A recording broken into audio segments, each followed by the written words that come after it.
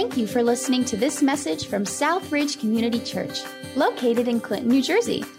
We hope God speaks to you through this message today and that you find new ways to apply His Word to your life. Additional messages and more information can be found on southridgecc.org. So let's get started. I'm going to ask Terry Peel to come up. And so what we're going to do this morning is a couple things. Number one, we thought we'd take some time and simply talk through maybe some, in a fun way, some misconceptions of Christmas or some things maybe that you've heard people say or things that are sort of the standard part of the Christmas story, but maybe not necessarily. So maybe they're more there because of tradition rather than because of what is explicitly said in Scripture. So thought we'd just kind of tease some of those out. And then we're going to watch the full episode from The Chosen that we looked at for Christmas services. That's about an 18-minute clip. And then coming out of that, we'll share a little bit more about that clip and interact a little bit more. So this is Terry Peel, and great to have you with us this morning, Terry. It's great to be here. Just so I don't disappoint anybody, anybody interested in some Christmas jokes? Yeah? So, what's a sheep's favorite Christmas song? What's a sheep's favorite Christmas song?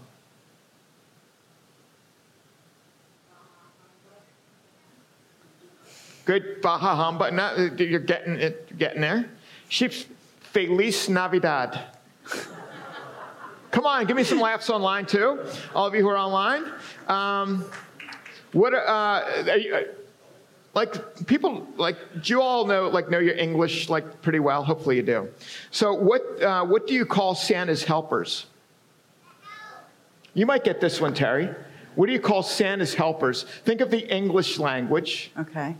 Think of when you have it's more of a prepositional phrase, but you have a clause. Right. And so Santa's helpers report to Santa. There's dependent clauses? You're close. Okay. She's really close. Another word for dependent. Starts with an S. I'm putting you... Subordinate clauses. Oh, subordinate that's good. clauses. There you go. Subordinate clauses. Okay. I'm not getting a whole lot of laughs from the room here. Sorry. I was absent that day. What did the peanut butter... I don't know. Okay. What did the peanut butter say to the grape on Christmas? 'Tis the season to be jelly. Okay, let's move on. So we're going to... If you're online watching, I encourage you to put something in the chat. Terry is... Are people laughing at my jokes online? No, not at all. No, they're not? So Terry is actually watching the online service as well, so she might be able to bring in some of the chat online. They're not laughing. Well, there's a bit of a delay, so maybe the laughs are coming. There's like a 15-second delay, so maybe in an hour it'll be just this outpouring of fun and they're frivolity. Laughing inside. They're laughing inside. When it comes to Christmas, is there anything that you can think of that we ordinarily just automatically think is part of the Christmas story, but really may not so much be? And just not everybody at once, but just maybe raise your hand and call it out for me. And if you don't know, that's fine. But is there something that we sort of naturally think is part of the story, but it's more like tradition, but not so much there? Yeah, that's one that almost always... 3 kings, 3 wise men. And anybody kind of know why we generally associate the 3 with the wise men?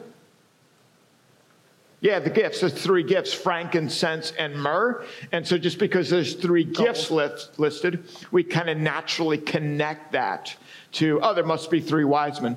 Typically, often they did travel in larger entourages. And so very likely there were more than 3. But the reason that we get 3 is precisely because of the gifts. Anything else that kind of comes to mind? Or maybe things that we're not actually certain about, but sometimes they seem certain. And there's really,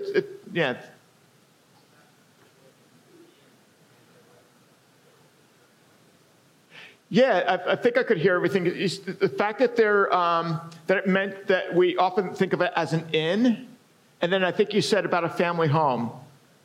Yeah, that's a great point. One of the things that's pretty interesting is, and by the way, this I always just appreciate this. I remember in seminary being told, like, hey, seminary students are all cocky and stuff, and think they've never thought things that nobody has thought, and asking questions nobody ever asked. I remember a professor saying, just so you know, like, if you have a question, probably there's volumes written about the question that you're going, like, it's thousands of people before you have asked the same question. And sort of what I've really come to appreciate over the years is simply this.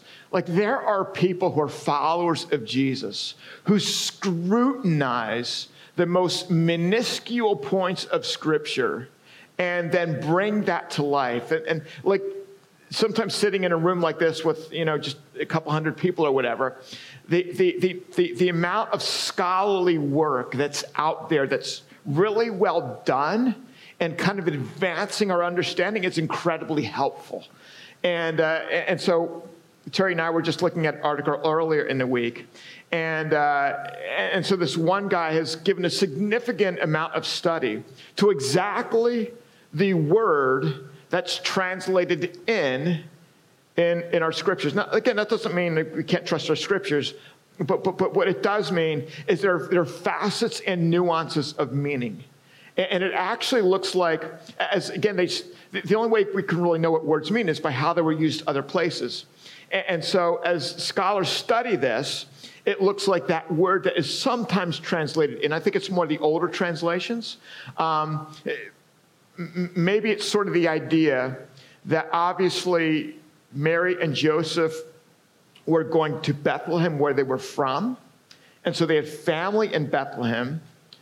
And so probably it looks like the sense is that there was no more place for them to stay sort of in the family house. They had relatives there. They were most likely planning to stay with relatives.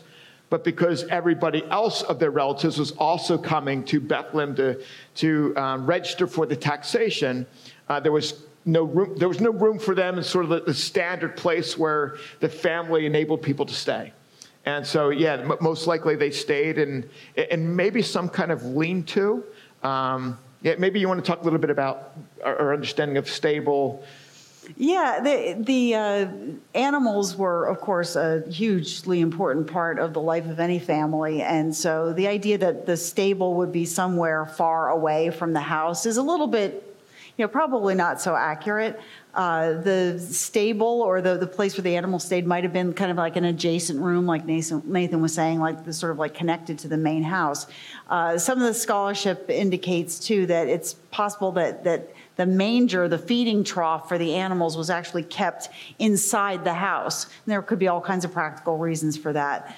So the feeding trough might actually be brought into like the main living room of the house and kept there. So it's possible that when Mary gave birth to Jesus, she was actually doing it kind of like in the living room, if you will, and that the manger was there, and that's where Jesus was placed.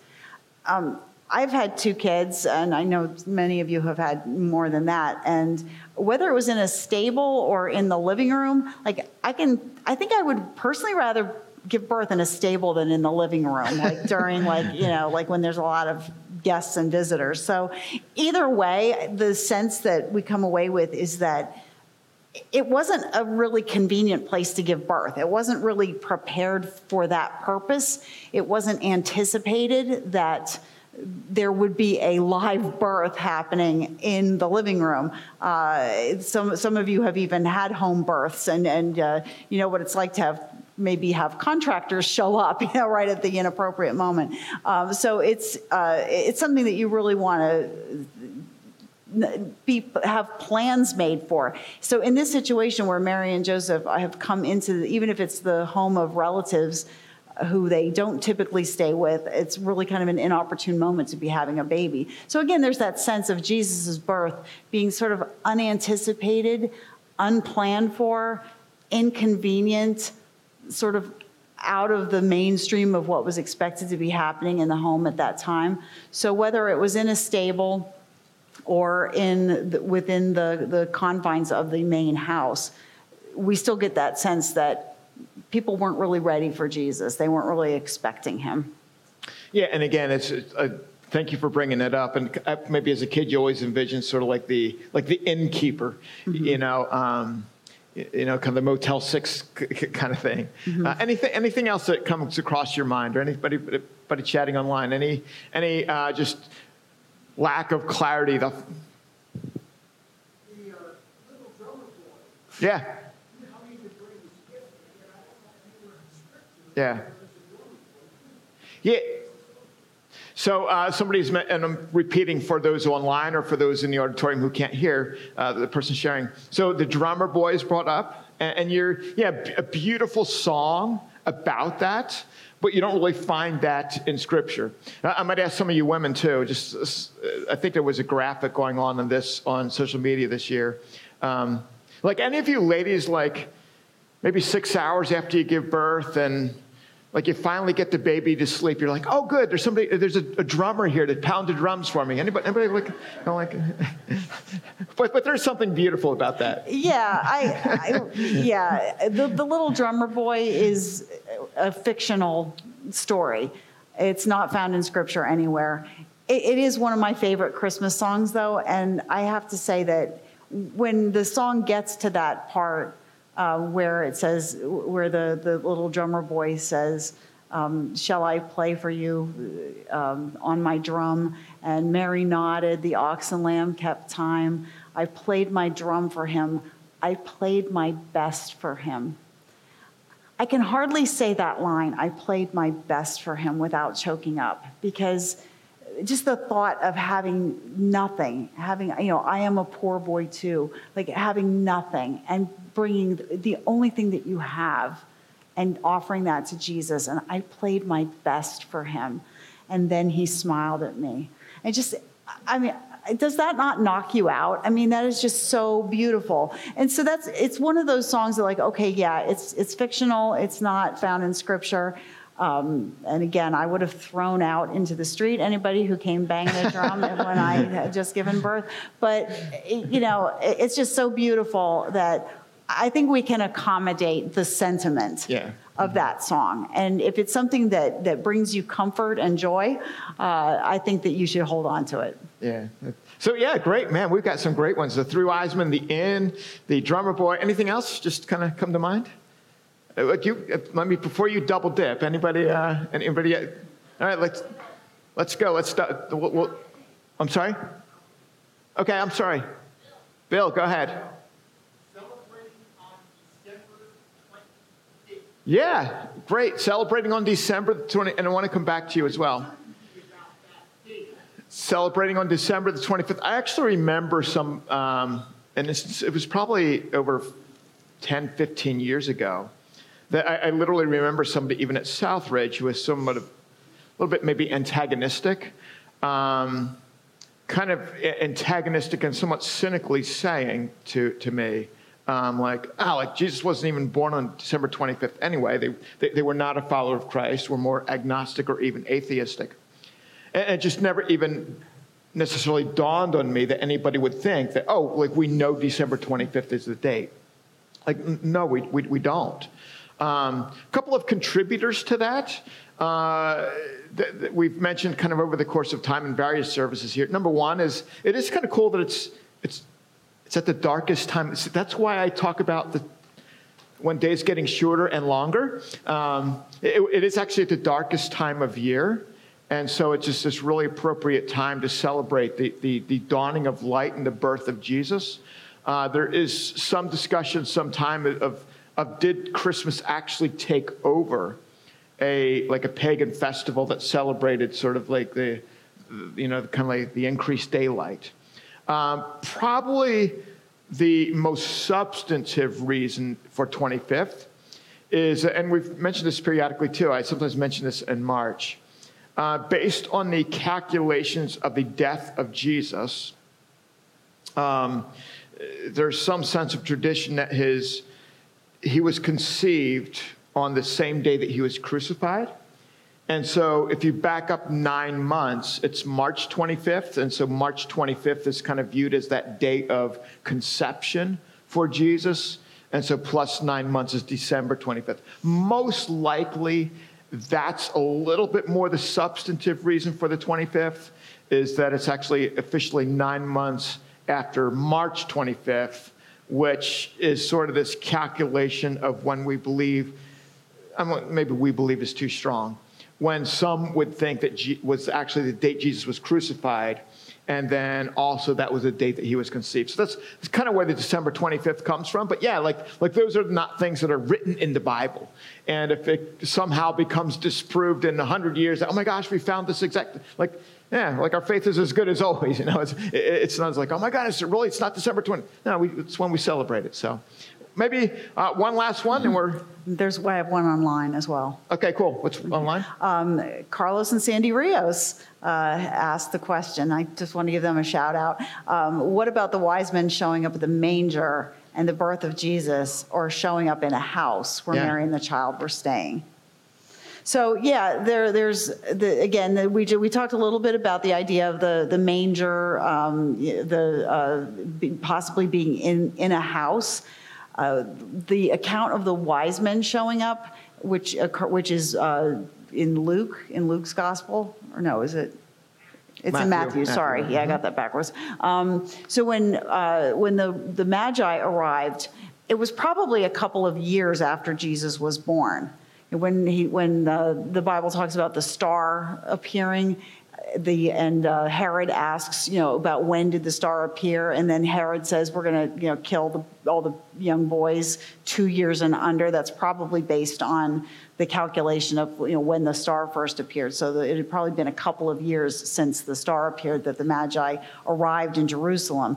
So then Herod sends them off to Bethlehem, and the Bible says that the star went before them, and it came to rest over the house where Mary and Joseph and the baby were. So it refers to a house. Now, again, if it's the same location where Jesus was born, then that actually kind of squares better with the idea that it was that Jesus was born in the main part of the house of a house, as opposed to out in a stable. So the idea that that the Magi, that the three kings, actually showed up the night that Jesus was born. And, again, the classic nativity scene. And I've got one in my living room, not getting rid of it. Sorry, not sorry. But the picture of the three wise men kneeling at the manger and presenting their gifts there doesn't really square with Scripture either. So again, it's just one of those things that, things have been sort of conflated together, kind of contracted together into a single narrative, but the way that the timeline plays out is actually a little bit different. Cool.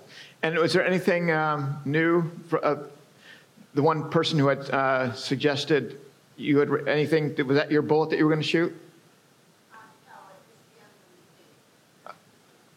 Okay, good. Yeah, December 25th. Awesome. Good. Well, it's just kind of fun to do that. And again, these things are not like essential to our faith. Like our faith is solid and secure.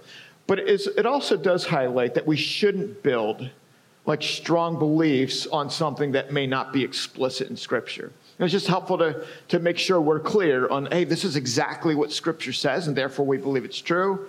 Whereas, hey, maybe this is the way people have believed it for a while, their traditions, and they're fun, they're enjoyable. The drummer boy, the three wise men coming up to the stable, like all of our nativities have that. But just to hold that a little bit loosely. And if you run across somebody who says like, that didn't even, yeah, it's just helpful to know what is said in Scripture, explicitly stated, and then maybe some of the peripheral things that we associate with the story.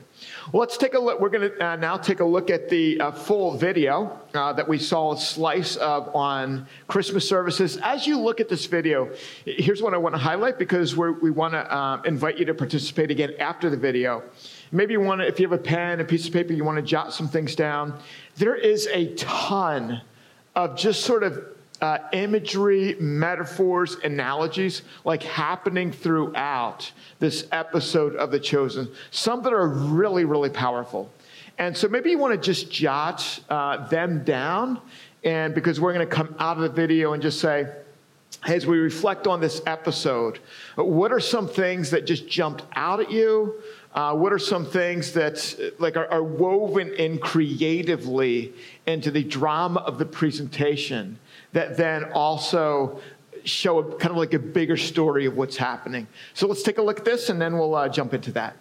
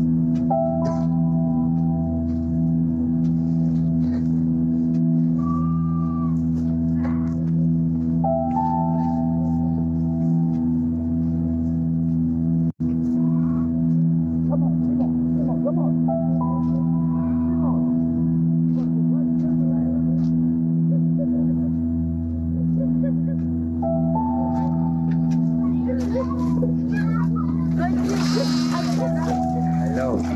It's a lovely day today, isn't it? How are you? Why? Come on.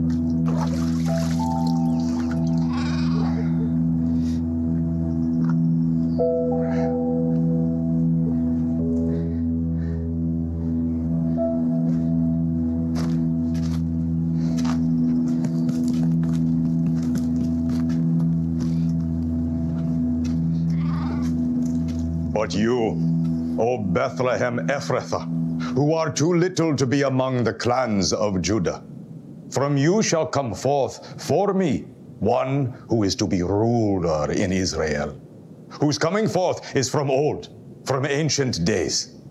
Therefore, he shall give them up unto the time when she who is in labor has given birth, and he shall be their peace. A reading from the scroll of the prophet Micah.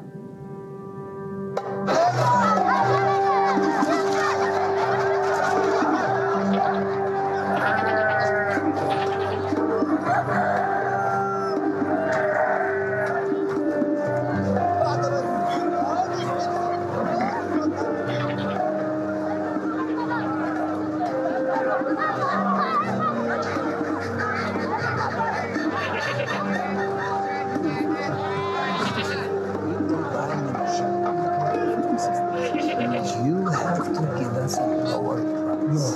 And without that, perfect. No blemish. Nothing wrong. See? Spotless. Good. No blemish. This one's good. Thank you.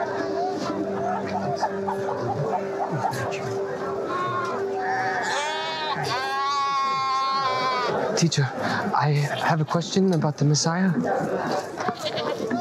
I've studied Torah every day, A shepherd wants to learn. Yes. Do you believe the Messiah will set us free from the occupation? Yes, he will make a great military leader. Are you sure? Just because last Shabbat the priest read from Prophet Ezekiel, and he did not say... How dare you? I'm sorry, teacher. He is obsessed. You brought this animal? I said spotless. Spotless, yes. These are for righteous men, for the perfect sacrifice. Very sorry. Very sorry. Very sorry. You wonder why the Messiah hasn't come? People like you keeping him away with your stains. If you come back here without a perfect lamb, I will banish you all from the marketplace. Now, come. I warned you about this. Are you deaf as well as lame? I'm sorry. We are not slowing down for you. You take this run back up to the hill and try and keep up. or find your own way back.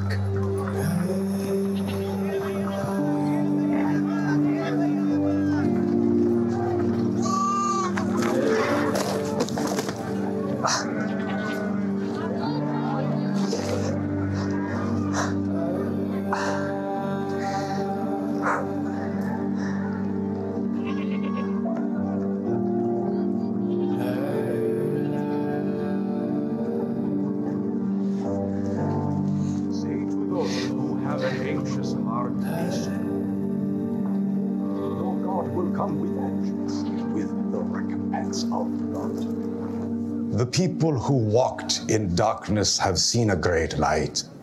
Those who dwelt in a land of deep darkness, on them has light shone. You have multiplied the nation. You have increased its joy. They rejoice before you as with joy at the harvest, as they are glad when they divided the spoil. For the yoke of his burden, and the staff for his shoulder, the rod of his oppressor, you want to listen? No, this is a holy place. Please. You are filthy, go! For every boot of the tramping warrior in battle tumult, and every garment rolled in blood will be burned as fuel for the fire. Strengthen the weak hands.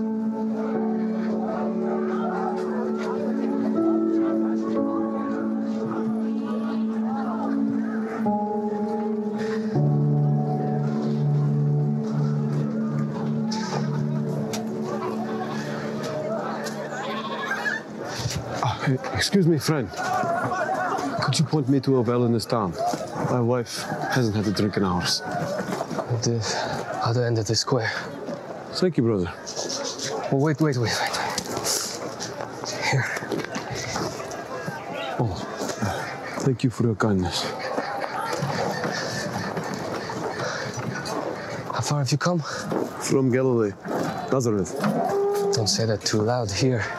You know, they say nothing good can come from... I know what they say about Nazareth. Don't worry, I won't tell anyone. Secret safe with me.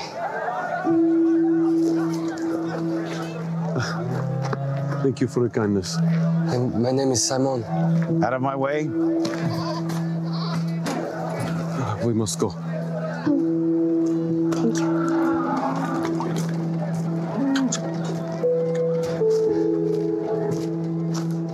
Strengthen the weak hands and make firm the feeble knees.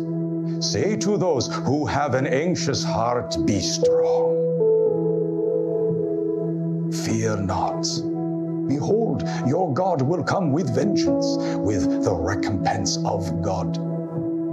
He will come and save you. Then the eyes of the blind shall be opened, and the ears of the deaf unstopped. Then shall the lame man leap like a deer, and the tongue of the mute shall sing for joy. A reading from the scroll of the prophet Isaiah. This way.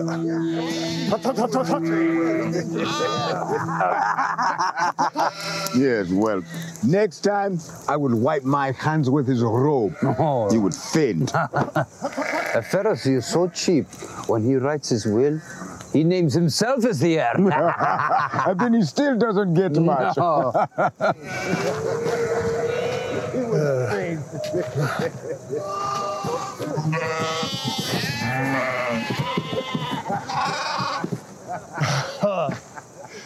Finally, he's back. Hello, Simon. Stay with the sheep. He is useless. Why do you keep him around? He's a good boy. You want some dinner? Finally. Aaron made dinner tonight, so nothing is cooked. Oh, yes. The food is fine. It's my grandmother's recipe, so leave it alone. Yeah, then that is why your grandfather left.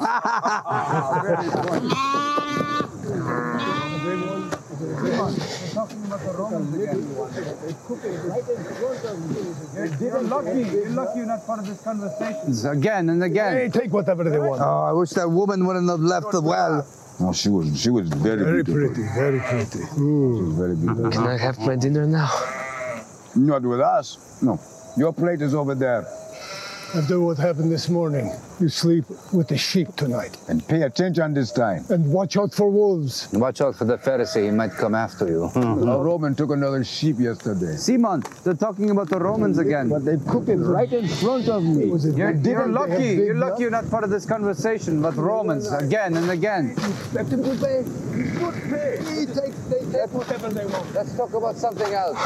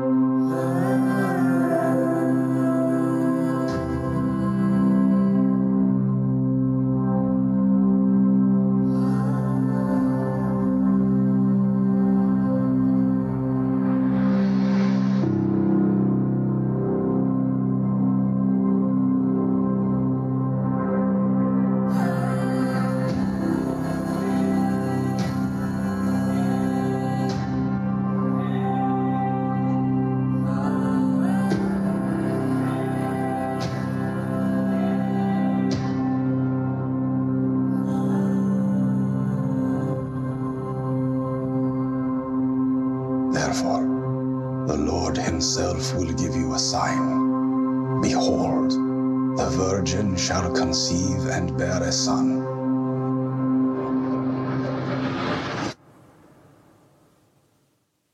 and shall call his name Emmanuel.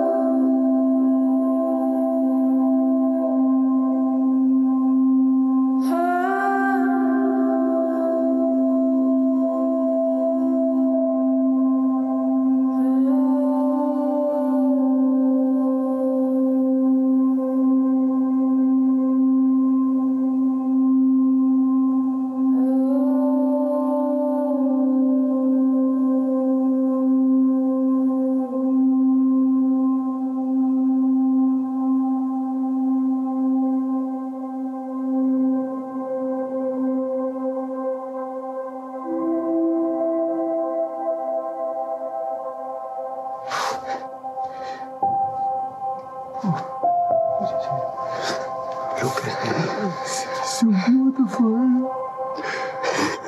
We must tell someone. We must tell everyone. We must tell everyone. Everyone. Yes, thank you. Thank you. Thank you. We've waited for this for so long. So long.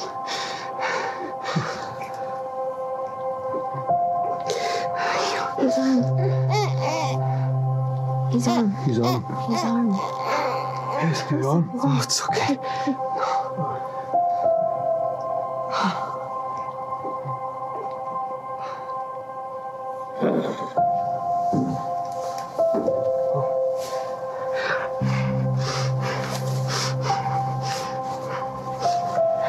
What will you name him?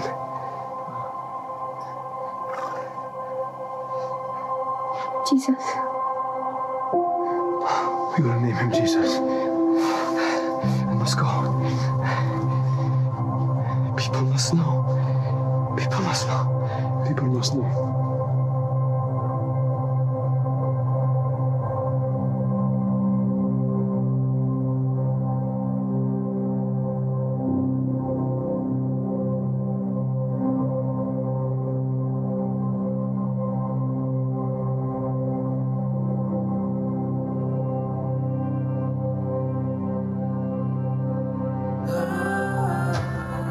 For to us a child is born, to us a son is given, and the government shall be upon his shoulder, and his name shall be called Wonderful Counselor, Mighty God, Everlasting Father, Prince of Peace.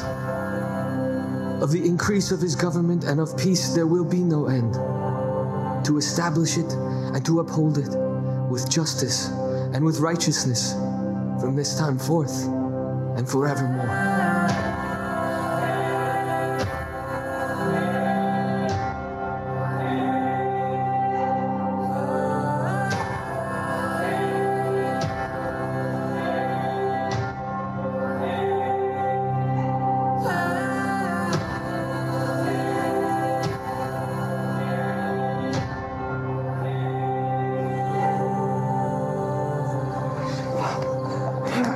You're right all along.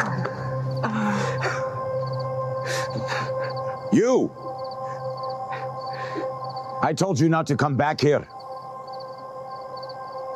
So where is it? Have you found a spotless lamb for sacrifice?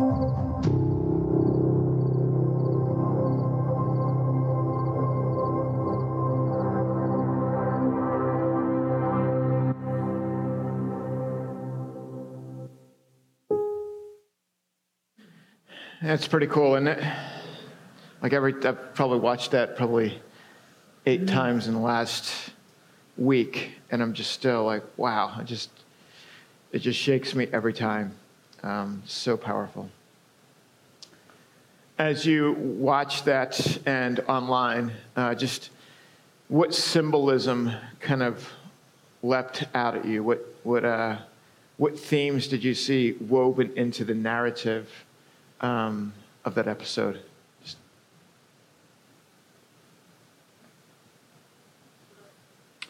Blood, yeah. The blood on the floor. Yeah, both the lamb that Simon the shepherd brings, it has a wound on it, and Simon himself, when he falls, he becomes wounded. And the Pharisees reject the lamb that has the wound on it. And when Simon goes into the synagogue and his wound is dripping blood, at that precise moment, the teacher is reading that verse about every garment that is rolled in blood will be destined for burning, and the attendant sees him standing there bleeding, and rather than responding to the man's plight and tending to his injuries, he throws him out and is wiping up the blood that's on the floor. And I couldn't help but think of the idea of the heart of the religious hypocrite being like a whitewashed tomb, being concerned with the external appearances. the lack of compassion, for the marginalized and the wounded. So that definitely comes out, that there's this sense that of the gravity of blood, and that that life is in the blood, and that the sacrifice is needed. But there's like this distaste for the imperfect, this disdain for the one who's wounded or marginalized, and then at the end where the Pharisee says, "Have you found the spotless lamb?" That's like we know, that connects with our knowing that lamb is Christ. That was so powerful when he's asked at the end, "Have you found a spotless lamb?" And Simon doesn't even respond. He just kind of like smiles. Just very slowly, that grin just is like, oh my gosh, like that's it. Yes, And it's a blood. Anything else?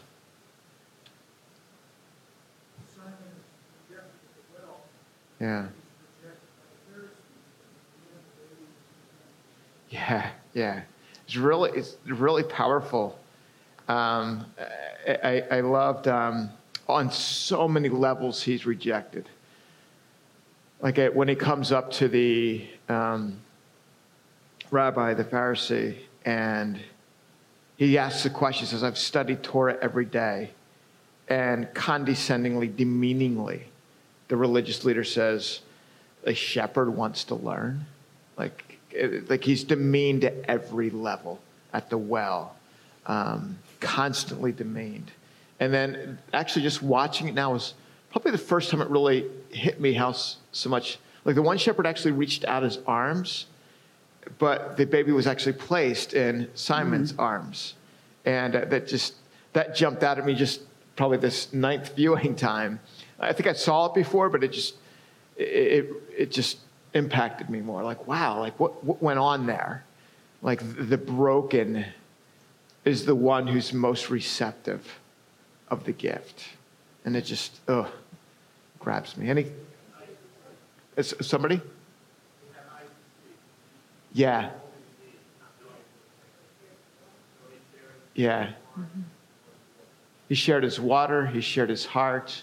I love the interaction when they have the interaction with Mary's on the donkey, and I forget who says what, but it's condescendingly brought up. Like, don't tell anybody you're from Nazareth because no good thing comes from there. And it was pretty fresh this last time in Isaiah chapter 9, where it talks about Zebulun, Naphtali. We went over that a couple of weeks ago. Like that was the very region that was diminished. But Isaiah said 700 years earlier, that region would be lifted up. And it's the Galilean region. And Galilee was this disparaged place. So much happened. In so many ways, in that there's a diminishment of the vulnerable, the diminishment of the dirty, the diminishment of those who are not whole. And yet you're just overwhelmed with, wow, that's who Jesus comes for. It shakes me. Any other observations?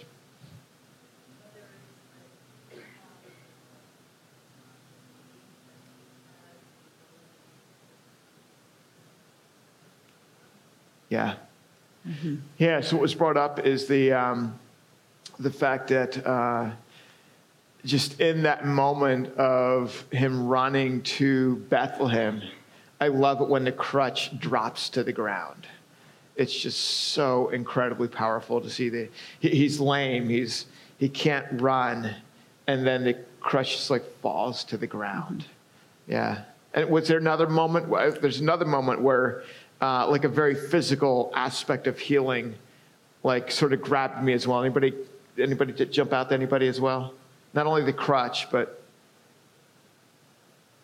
it was very powerful to me when, like a piece of, man, it was like Rick Smith to talk about it, like the piece of the swaddling clothing is torn off of the baby, and the wound in his arm is wrapped. It's like, wow, like the very clothing in which Jesus is wrapped in now becomes the healing balm of the wound of this broken person. Just, Oh, that went to my soul. Yeah, the by his wounds we are healed. You know, like that connection with Isaiah. And again, like heard it mentioned that the idea that the religious leaders didn't have the eyes to see. Like here they are reading the Torah, reading it aloud, reading the prophecies, looking for the consolation of Israel, and not seeing that it was present, not really understanding the words, focusing on the wrong things about those prophecies. Oh yes, when Simon asks the teacher, I have a question about the Messiah. Do you think he'll end the occupation? And oh yes, he'll be a great military leader. The Pharisee gets everything wrong. He gets the Messiah wrong. He sees that the Messiah is going to be a great military leader who's going to be preoccupied with the political situation in Israel. He gets it wrong that, like, who the Messiah is coming for. He says at one point when Simon offers his lamb and the Pharisee notices that it's not spotless, he says these are for righteous men. These sacrifices are for righteous men, for the perfect sacrifice. Well, righteous men who are righteous, if anyone could be righteous in and of themselves, they wouldn't need a sacrifice on their behalf. It's for those who are unrighteous that Christ comes and offers his righteousness in our place. In Isaiah's prophecy, he talks about unacceptable sacrifices, but he's not talking about, like the Pharisee says, like, you guys are the problem. You guys are, when you come with your stains, like, you're the reason the Messiah is not coming.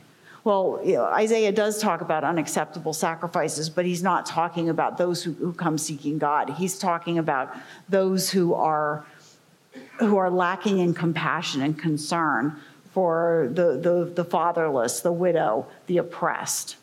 So there they have the teachers of the law have the fatherless, the widows, the oppressed, the wounded, the lame, the blind, the mute, all around them, and their concern is not for them. Their concern is for the purity of their rituals, for the external appearances.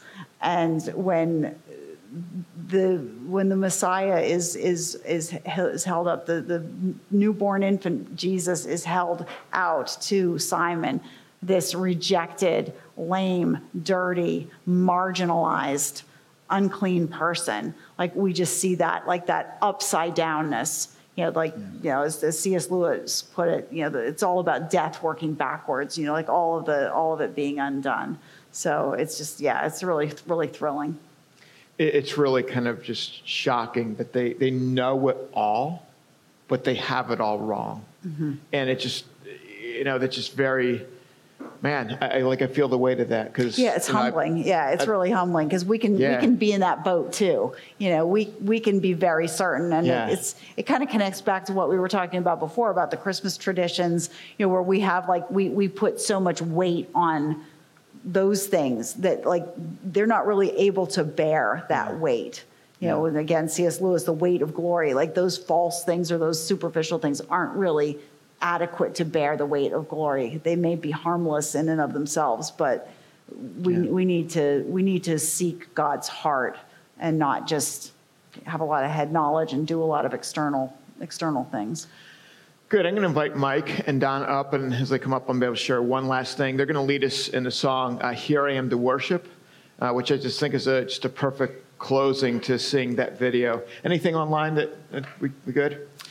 Just, care for others, water, the washing of water. There's the scene where he's trying to wash his own wound. And then later he's, that connects to what you brought up about, the swaddling cloth binding up, his wounds with the bandage. They're just, many of those themes are just really have jumped out to a lot of people. Maybe the last thing I'll just share is I loved it when, there's total silence when the baby is brought up, literally from being birthed. And there's total silence. And then the cry is just like reverberating. It has all of these echoes about it. And I love that. When maybe if you want to watch it again, just watch the moment where that baby's cry is heard. And it has all this reverberation, all this echoing tone to it. And like here we are 2,000 years later, and like the kingdom is still moving. We're going to stand and worship and sing, "Here I am to worship." You've come down. Here we are. It's just this world changing, world turning everything upside down moment when that baby is born. It's staggering. So why don't we stand and sing this last song? By the way, just a couple comments. The Chosen would encourage you to check that out again. It's the largest crowd-funded initiative in world history. It's kind of unique in that there's lots of movies about Jesus, but this is the first sort of like TV episode presentation of his life, where it's a bunch of episodes. I think it's been over 330 million views. I think their goal is to get to at least 1 billion. And so God is really using it in a powerful way, and encourage you to check it out. So Mike, lead us in, Mike and Donna, lead us in Here I Am to Worship.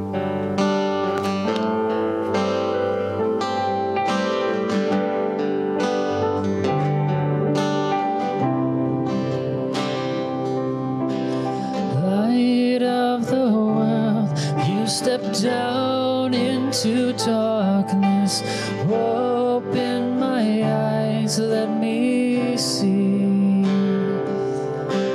beauty that made this heart adore you, hope of a life spent with you. So here I am to worship, here I am to bow down, here I am to say that you're my God. You're altogether lovely, altogether worthy, altogether wonderful to me.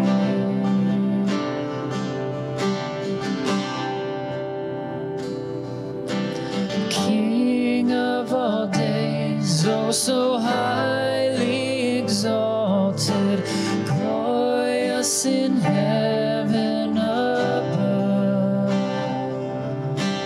Humbly you came to the earth you created, all for love's sake became poor. So here I am to worship, here I am to bow down, here I am to say that you're my God. You're altogether lovely, altogether worthy, altogether wonderful to me.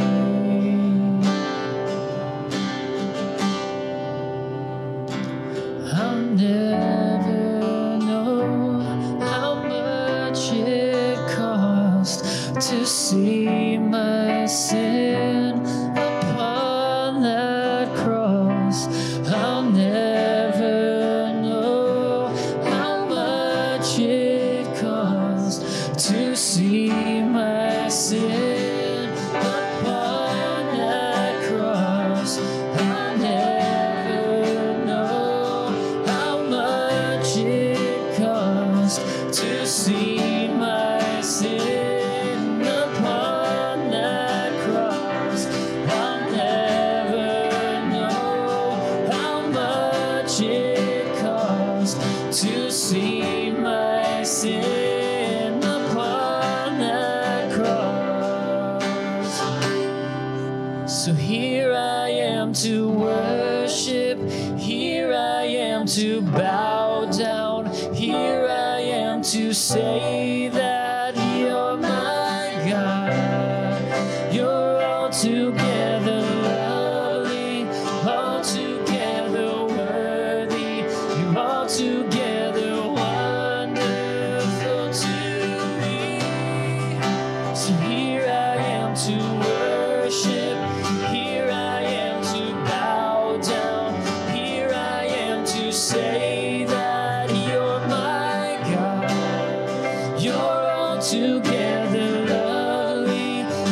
altogether worthy. You're altogether wonderful to me.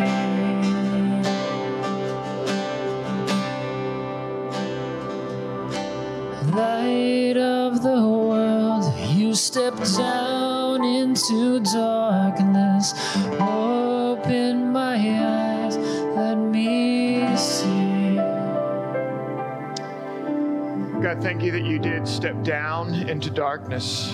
And thank you that when you stepped into our world, that light continues to dawn and grow and gain intensity.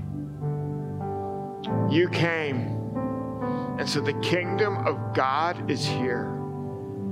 It continues to increase. It's like a mustard seed that continues to grow. God, may we be humble enough, broken enough, contrite enough, empty enough to not just know informationally, but to grasp and perceive and receive the beauty of your life that you brought to this earth.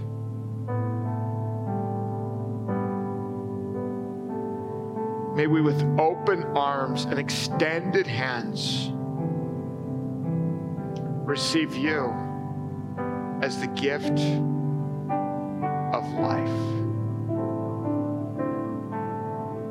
Thank you for that. Thank you for this time to gather. We ask these things, and in the name of Jesus, everyone who agreed said, amen. If you could just thank Terry, the sound team, tech team, Mike and Don, everybody, thank you. One last thing, we have a lot of extra little pieces of chocolate. So if you've got kids, grandkids, friends, neighbors, grab a handful. Don't just grab one, grab a handful, take them home, enjoy. And by all means, put the Chosen app on your phone and watch some episodes. God bless everybody. Merry Christmas.